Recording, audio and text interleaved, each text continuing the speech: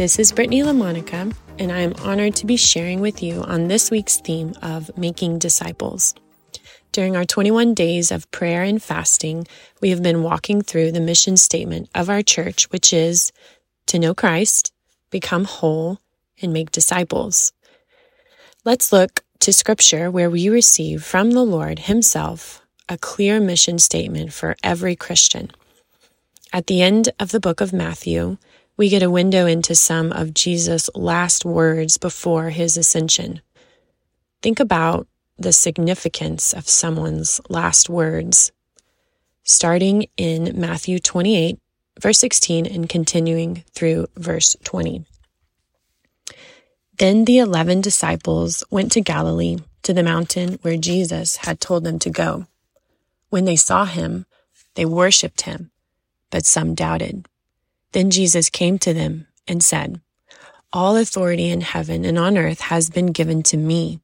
Therefore go and make disciples of all nations, baptizing them in the name of the Father and of the Son and of the Holy Spirit, and teaching them to obey everything I have commanded you.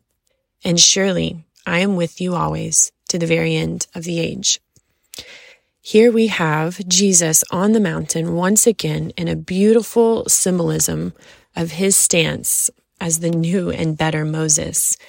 As we saw Moses in the Old Testament going to the mountain to be with and hear from the Lord, in the New Testament we see Jesus on the mount time and time again. We see Jesus on the Mount of Temptation before His earthly ministry. We see Jesus teaching through the Sermon on the Mount. We see Jesus ascending the mountain to have solitude, to pray and commune with the Lord. We see Jesus on the mountain feeding the thousands. We see Jesus on the Mount of Transfiguration.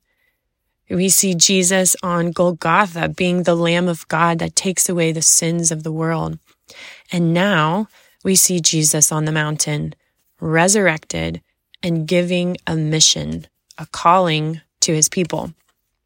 So what is this command?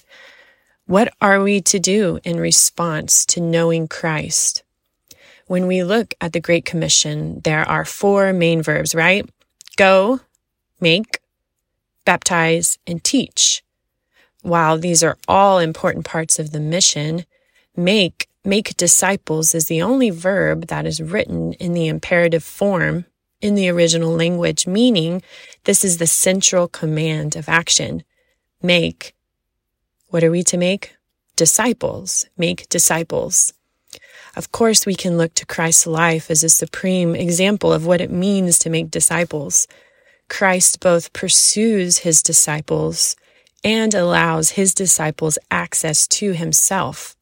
He gives them a nearness to Himself, showing patience, engaging in everyday activities, teaching, being available, listening, humbly serving. Even within this passage, I believe we see an incredible picture of discipleship. Verse 17 says, when they saw Him, they worshipped Him, but some doubted. Then Jesus came to them. Look at Jesus' directional positioning in regards to the doubting people. He's standing there, already gone to the cross, resurrected, revealing Himself to them.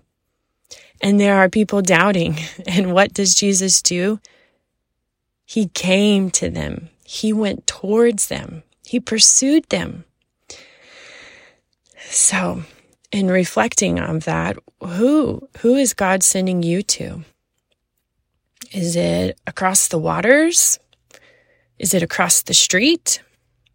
Is it within your own home? And are you obeying? Remember the great covenant that He is with us as we obey this command of making disciples. Let's pray. Good and faithful Father, we thank You for pursuing us. We thank You for choosing us and for appointing us so that we may go and bear fruit in Your name. Thank You for entrusting us with work to do. Would You please align our hearts with Yours? Would you please make your desires our desires? We surrender ourselves to you. And as your word reveals that saved people are sent people, where would you like us to go? Help us to keep our eyes on you and joyfully trust you wherever you may lead. Would you please give us eyes to see those around us and a heart full of compassion and earnest to testify to your goodness. We've tasted and seen that you are good. Thank you for walking with us, just like you said you would. Help us to walk alongside others for your glory and kingdom. Amen.